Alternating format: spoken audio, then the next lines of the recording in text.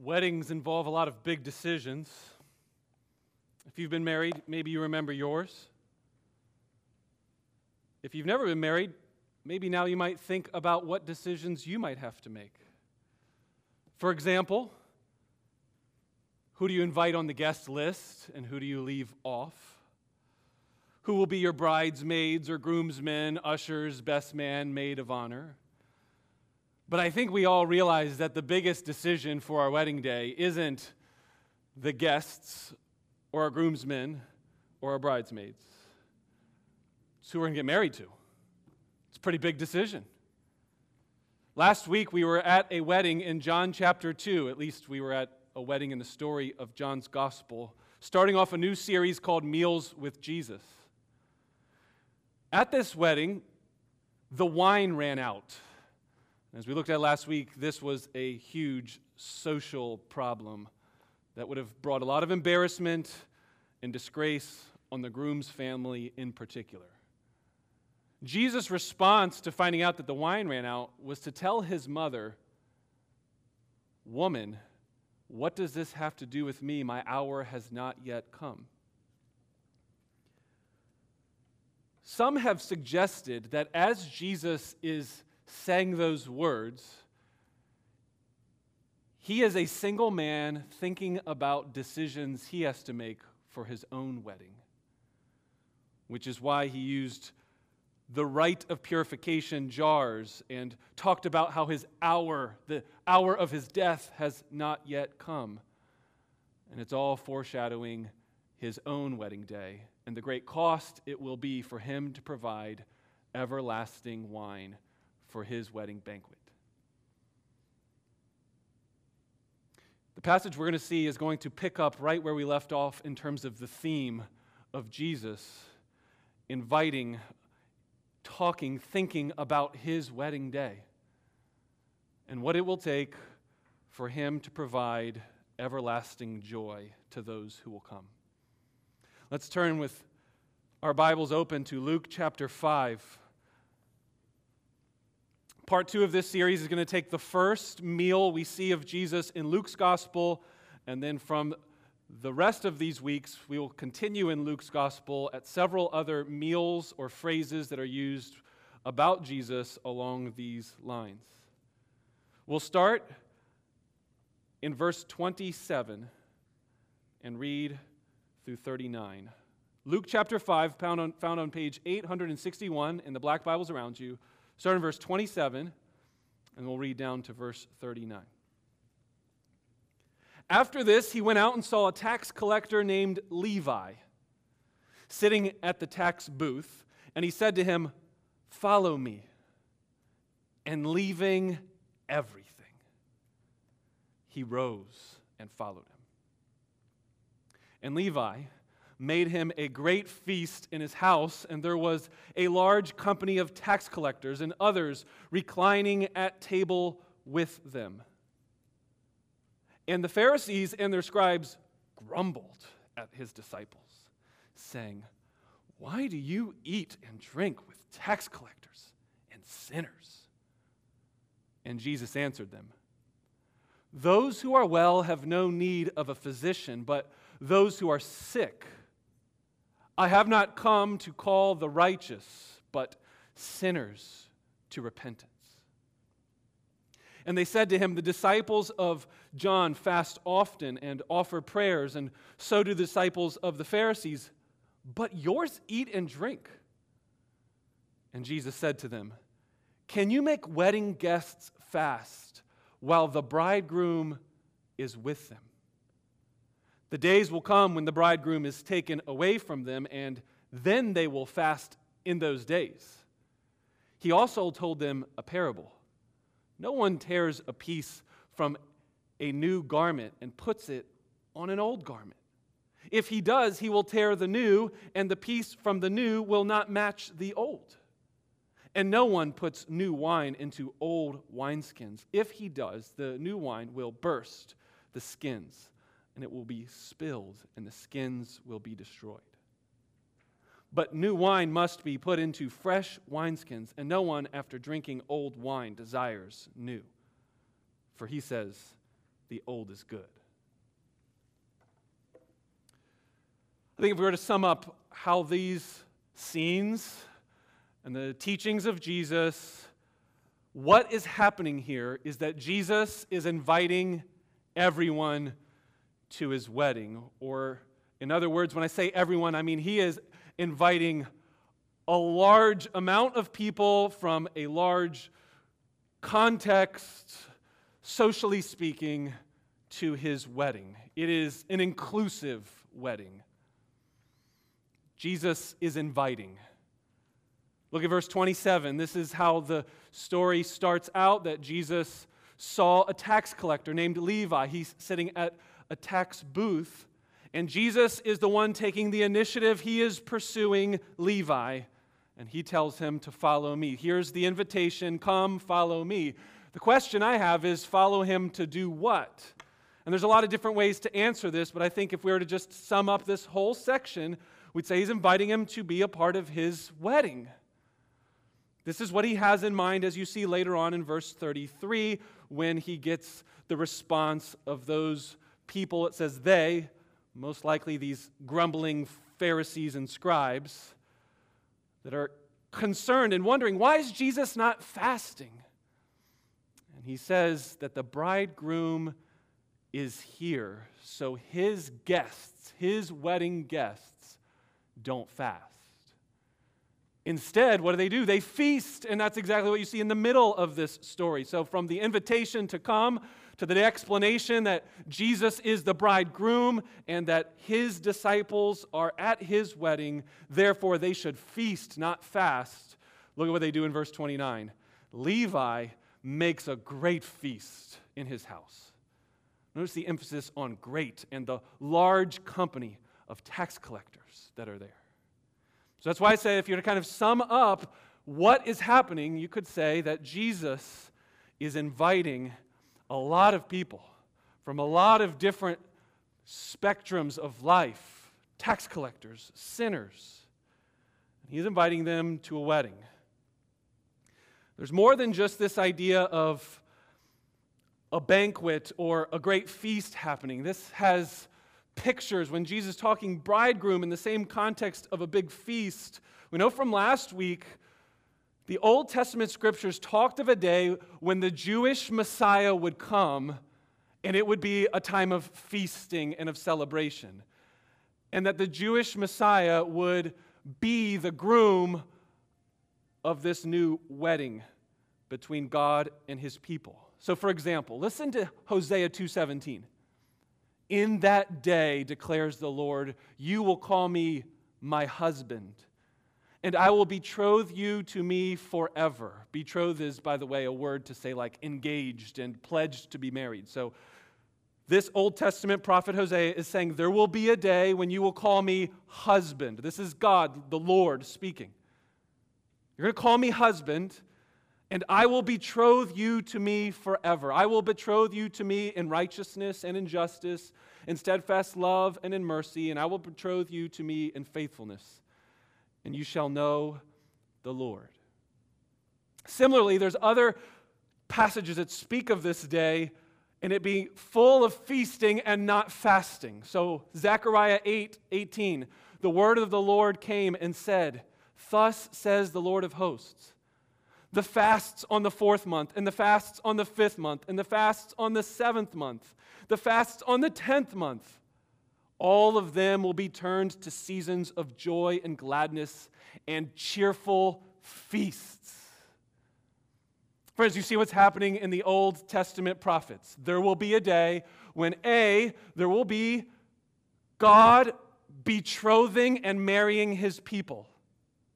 Jesus is saying in this passage, that's me. I am God, and I am marrying these people.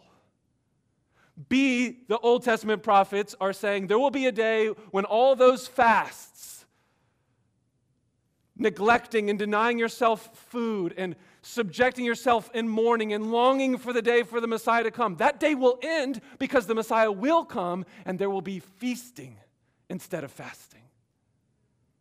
This is the Old Testament context of why I would sum up this passage of saying that this first meal of Jesus in Luke's gospel is a meal of Jesus, the bridegroom, inviting people to his wedding and saying, "Feast with me." But as you'll see, one of the main problems of this is who Jesus is inviting.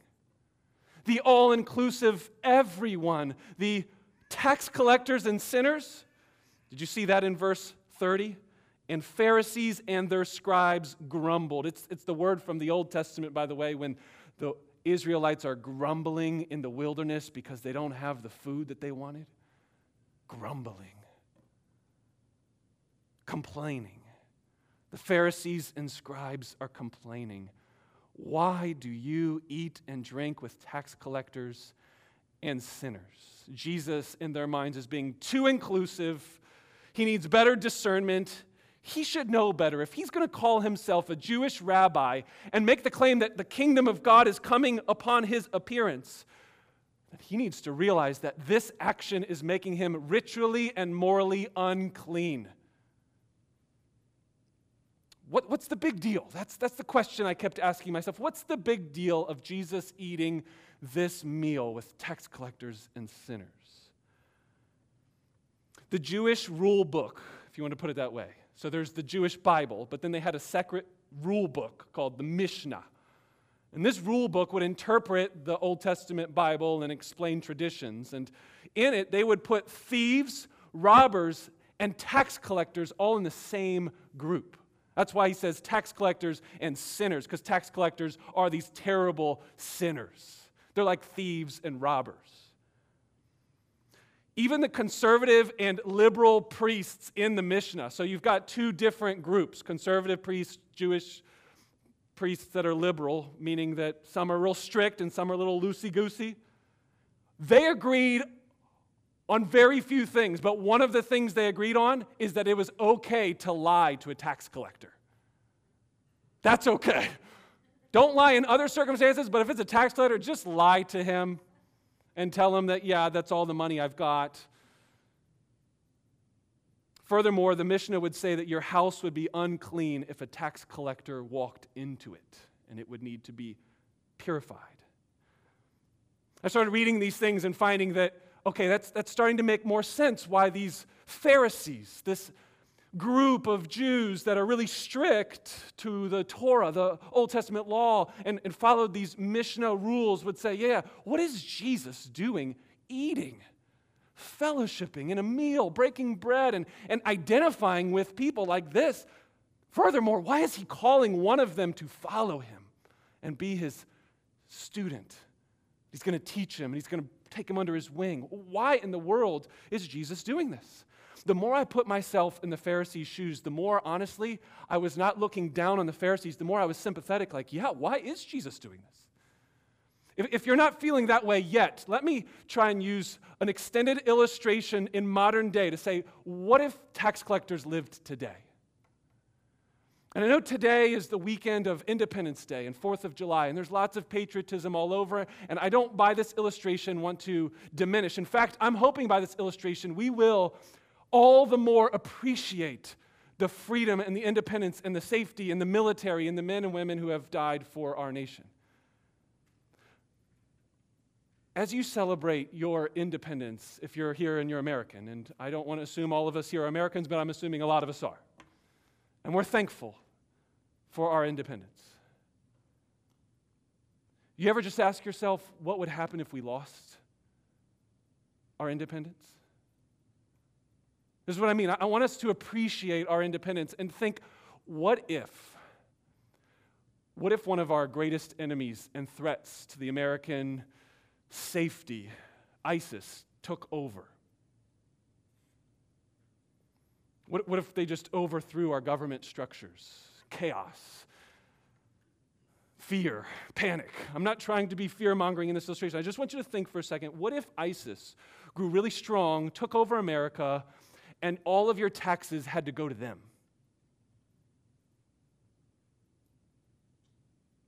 How would that make you feel? I'm sure some of you don't enjoy paying taxes right now. and I'm sure some of you aren't even happy with the way our government spends our taxes right now. But it could be a lot worse, couldn't it? Like a whole lot worse. For instance, what if ISIS took over Washington, D.C., but because they didn't have enough government officials or workers for them, that they started hiring Americans and giving them lots of money to do jobs for them? And let's say one of those jobs was to work the toll roads. They decided that they're going to get rid of all I-passes, and all toll roads will now be manned by men and women who work for ISIS. And by the way, there's no credit card usage. It's only ISIS cash. They've got rid of all of our U.S. monetary system, and they now use coins and dollar bills. And on the picture of these coins and dollar bills are radical Muslims with big guns standing before an American man as he is bowing down before the Muslim. Now, any of you thinking, I don't ever want that to happen, and if it were to happen, I would never want to drive on the toll roads ever again. I don't know about you, but I'm starting to not only appreciate my American independence and freedoms and securities, but I'm also appreciating my I-pass. It's convenient, right? It keeps traffic flowing. You don't have to worry about the right change in your car and throw coins in and hold everyone up as you get out of the car and find missing coins. So you may not like paying tolls, and you may enjoy the I-pass, because one of the benefits of an I-pass is if you don't know and don't have one, you get a discount. So the toll, let's say it's $1 on I-90. Well, you could pay 50 cents instead of $1. Like, this is a really good deal. What a wonderful system. It could be a lot worse. Imagine at these toll booths where there's no I-pass and all of your funds are going to fund the ISIS government. What if these men and women who are working for these toll booths are taxing you double? They're enacting a service charge, and they're telling you, hey, well, yeah, it's $1. Well, it's actually $1.25. It's more than that because we have an extra service charge. And there's nothing you can do about it because they have all the backing of the military. They have all the backing of the government, and there's no just judge that's going to tell you otherwise.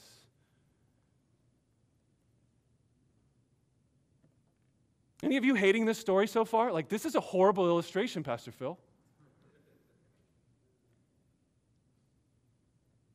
If you are starting to hate even the idea, and praise God that in His kindness and grace, this is not the world we live in America right now. This was the world that these people in the Bible lived in. Roman government lived in Rome, hired out Jewish people in the land of Israel to work for Rome, set up tax booths. They'd send all their money a year in advance. So let's just say, for the sake of illustration, you pay $1 million to Rome, and you say, look, we're going to give you $1 million for this year's taxes. So they got to make $1 million, and then they want to make some more than $1 million. So then they start saying, look, we're going to charge this amount so that way we get more than that. And there's a general tax collector, a chief tax collector, you could say, as we'll find later in this series in Luke 19, who set the rate at a certain price. But that each individual tax collector that's at the booth, they might add even a little bit more to pocket themselves. And these tax collectors would ask these Jewish men and women to pay with coins like the one on the screen that you're about to see now.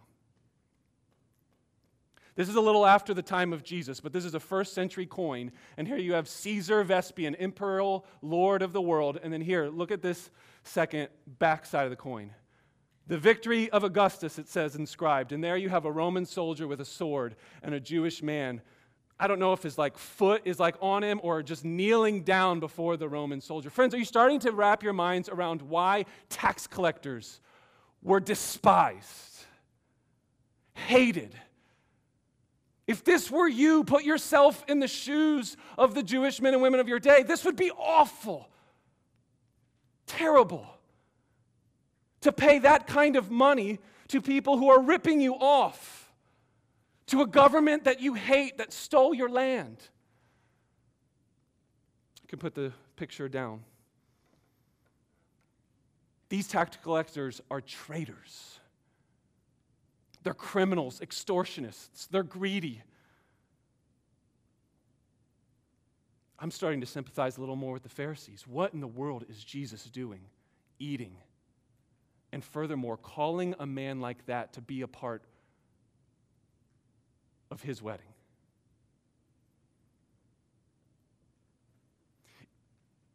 Let me put it this way. When you were making your wedding list, were people like these tax collectors on your guest list? My guess was unless you have a really crazy uncle or a strange cousin and mom and dad made you, like these are the kind of people you don't invite to your big wedding day. Embassy Church members, would you invite anybody like this to this church?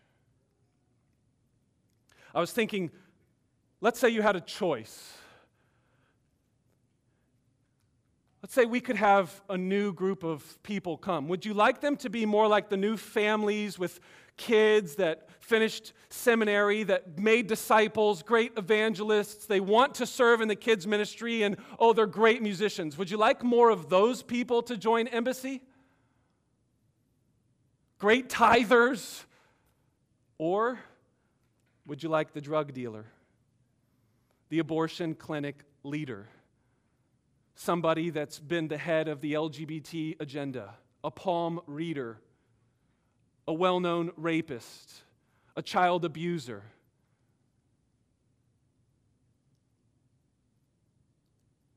Realize these are the people that Jesus is eating with in this home when it says, there was a great banquet, and it was full of Levi and all of his friends. It was that kind of people that Jesus is eating with. Do you see now why he's saying, why are you eating with tax collectors and sinners? Who would you be more excited about coming to Embassy Church? That's what's going on in this passage. Jesus is inviting a lot of sketchy people to his wedding. Why, though? The all-important why. Second, what is happening is that Jesus is inviting people to his wedding. It's because Jesus is the great physician who can heal anyone. Friends, if you do not see that very important passage, verse 31, and you only look at Jesus hanging out with these tax collectors and sinners, then you will make the great error that many even scholars have made and say phrases like, well, I should associate and hang out with these people all the time too. And I should have no problems going to bars and strip clubs and doing different things and for the sake of tolerance and inclusion and all these different choices that you might make that are questionable because I'm going to be like Jesus. One scholar in the Jesus Seminar was known for saying Jesus is the ultimate party animal. See, that's what we should be like. Let's party like Jesus. Isn't that what this whole Meals with Jesus series is about, Pastor Phil? That we've got Jesus. He is our groom, and everything's great, and he loves and accepts sinners, and so therefore we'll just hang out with all of these bad people. Jesus is not tolerant of sin. Look at verse 30 and 31 again. They're asking, why do you eat with tax collectors and sinners? And it's funny that here they're asking the disciples, and the disciples don't get a chance to talk. Jesus says, I'll answer that one. Those who are well have no need of a physician, but those who are sick. I have not come to call the righteous, but sinners to repentance. Jesus is calling Levi, when he says, follow me, he's calling him to repentance. He is not tolerating his sin. He is not encouraging him to keep living up his sin and being a tax collector. No, Matthew, Levi, same guy, different name. He left everything, including his sinful life, to follow Jesus. Repentance means to change, to have a turn of direction. Ultimately, Jesus wants to heal Levi. He's a sick man. Would we all agree after that long explanation? Like those ISIS people, like literally, the ISIS people around, they are sick in their heart people. And they would go into places and shoot up clubs and run their planes into buildings. Like you're sick. And Jesus goes after really, really sick people like that. He's a great physician. One of the main things you should be taking away from this story is that Jesus has the power to heal anyone with any sickness. And we're not talking mostly about physical sickness, we're talking about spiritual sickness. Notice Jesus' own words. He's not talking about physical sickness. He says, I've not come to call the righteous, but sinners. That's the sort of sickness he's talking about, sin-sick people. Not the people that think of themselves as righteous. They're self-righteous. They think, I'm healthy, I'm good, I don't need a doctor. Seems to me that Jesus, throughout the Gospels, specializes in really sick people. He's not just your general doctor. He's the one you go to when that general doctor doesn't know the answer, and you need to go to a specialist. Jesus is that kind of specialist. He specializes in helping really, really sick people. J.C. Ryle says, no sin-sick soul is too far gone for Jesus. He displays his glory by healing and restoring the most desperate souls. He has unfailing skill for unwearied tenderness and long experiences of man's spiritual sickness. The great physician of souls stands alone. There is no doctor like him. Have you ever been to a doctor that says, I'm sorry, there's nothing else we can do? We've exhausted all our options. As I was thinking about that, my heart leapt and rejoiced. Jesus Christ will never, ever say those words. He will never look down and say, sorry, there's nothing else I can do.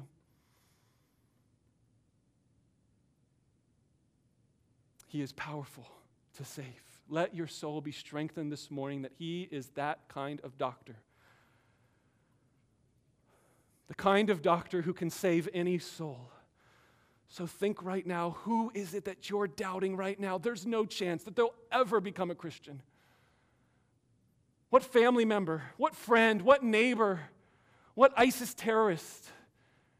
And remind yourself, he does save people like that. He saved Levi. He saved you.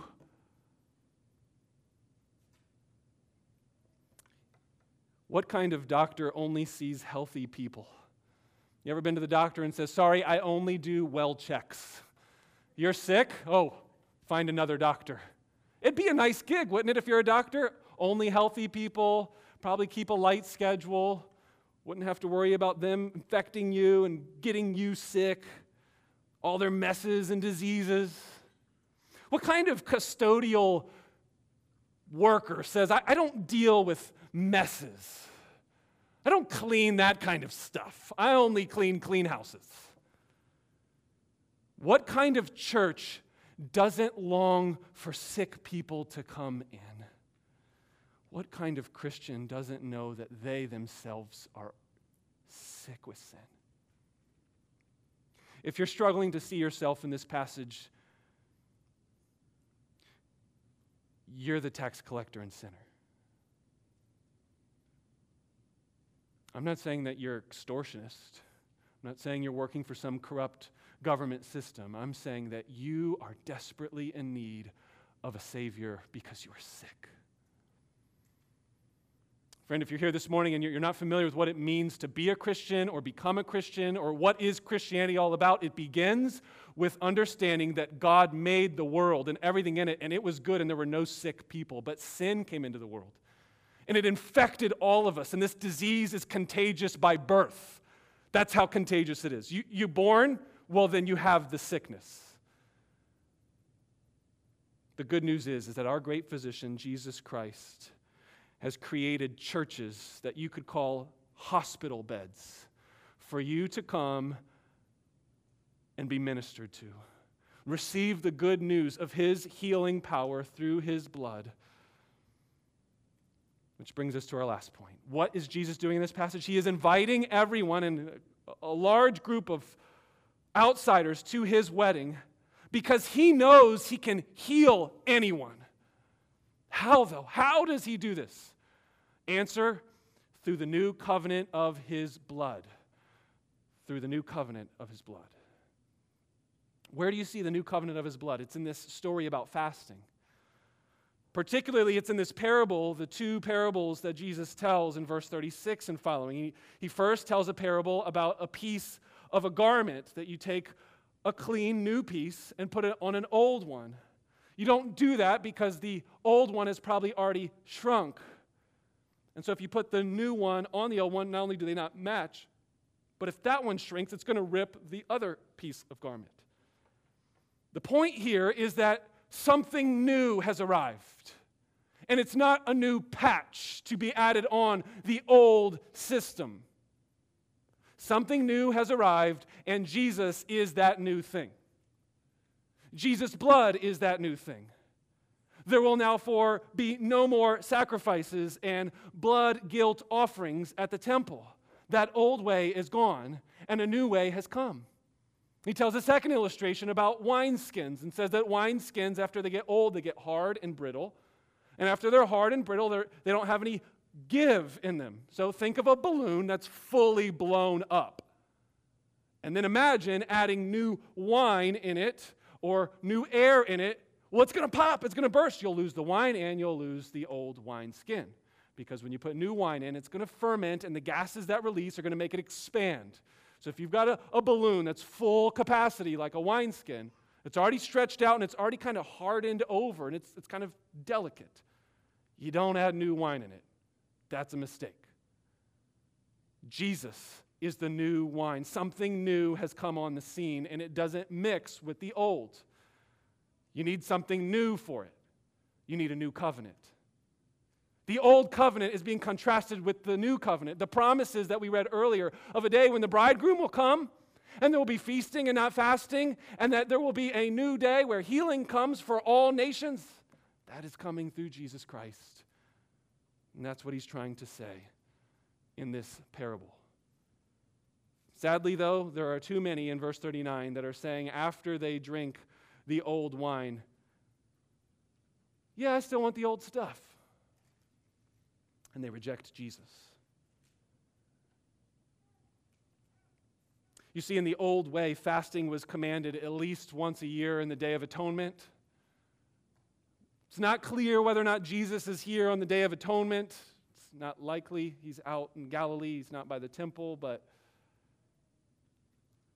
it's more than likely that these Pharisees, remember the Mishnah, the traditions of these Jewish scribes, they would fast twice a week, I think on Monday and Thursday, if I'm getting my facts straight. So they fasted not just on the Day of Atonement, the commanded day that you were supposed to fast and afflict yourself, deny yourself food. They were like, well, let's be super spiritual. Let's make sure we're really renewing our hearts to make the Messiah come. And so they fasted twice a week. That's why we read Luke chapter 18 earlier in the service. Did you guys notice that? You've got two people in the temple. One of them says, I'm glad I'm not like that guy. I fast twice a week. Jesus' disciples did not fast. How could they? They were at a wedding. They were with the bride. They have been invited to feast, not fast. They're invited to participate in the kingdom of God coming, celebrate. You guys ever been somewhere and somebody was like, sorry, I'm fasting. I'm not going to eat. It gets a little awkward. That's what he's saying here. The awkwardness of somebody coming to a big wedding party, and the whole point is to celebrate the love between the bride and the groom. And you're like, no, I'm fasting. I'm going to afflict myself, and I won't eat anything. I'm just going to stay over here in the corner and look sad. You're missing the point. Why'd you even come to the wedding?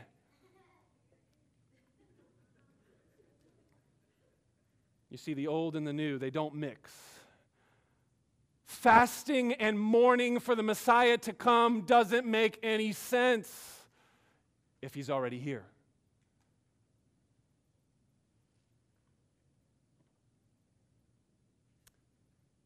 Do you know any ugly brides? You ever been to a wedding like, ooh, she doesn't look so good? I don't think I've ever been to a wedding where I've been like, you know, they should have stayed in that room a little longer. Brides are always beautiful on their wedding day.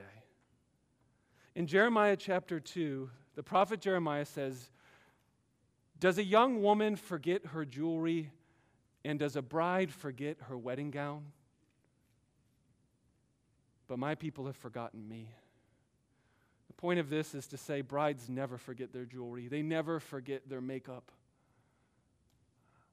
I mean, not only have you never been to a wedding where the bride looks really ugly, you've certainly never been to a wedding where they just forgot, I forgot my wedding dress. Brides look amazing on their wedding day. Stunning. But where does this come from? Jesus is inviting you to a wedding, and guess what? He's not inviting you to the guest list, to be a bridesmaid, to be a groomsman, to be an usher. He's bowing down and he's saying, will you be my bride? And some of you might be thinking, I don't look so beautiful right now. I look ugly and I'm sick.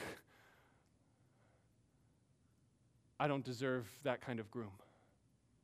And you would be right. But the blood of Jesus covers over and washes all of your sin.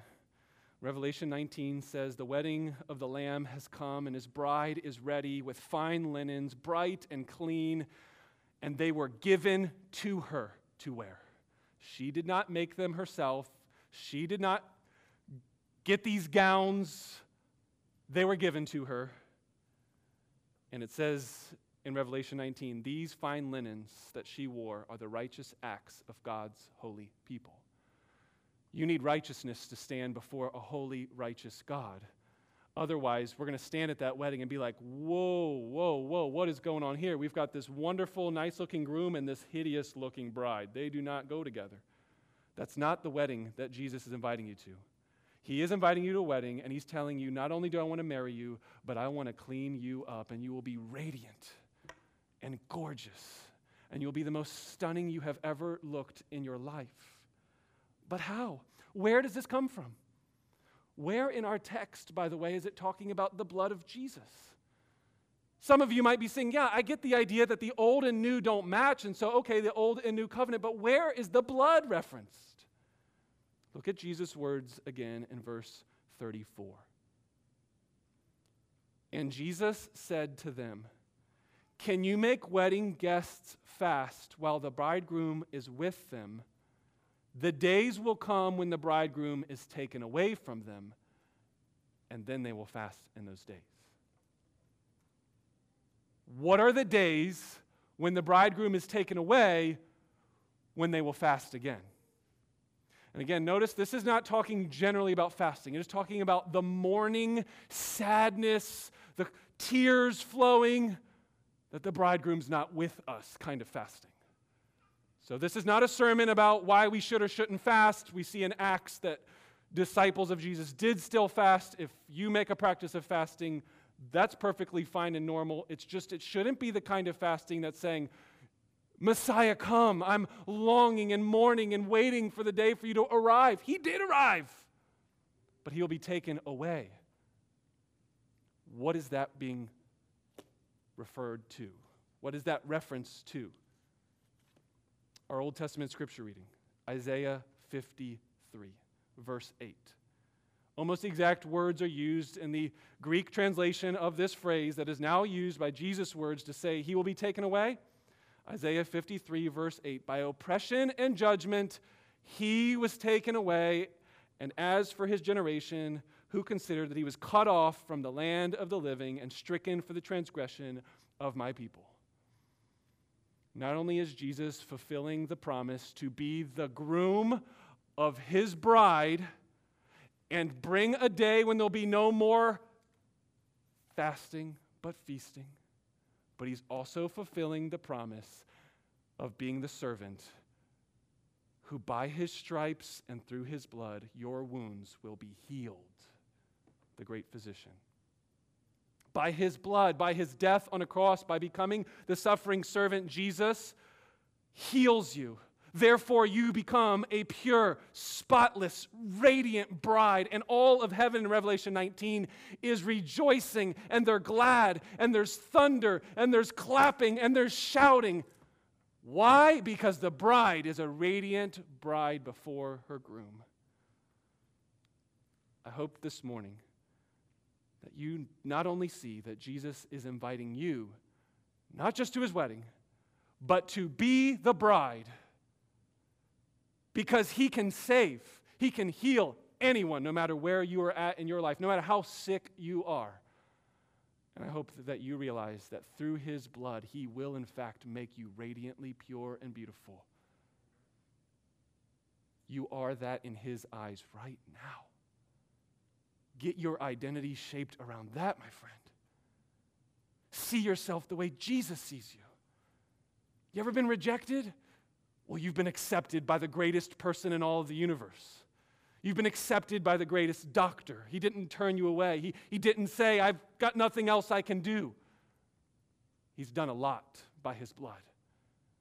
Will you receive this invitation this morning and wrap your whole identity and life around this and not anything else anyone in the world could say? That's the call in Luke chapter 5. Let's pray.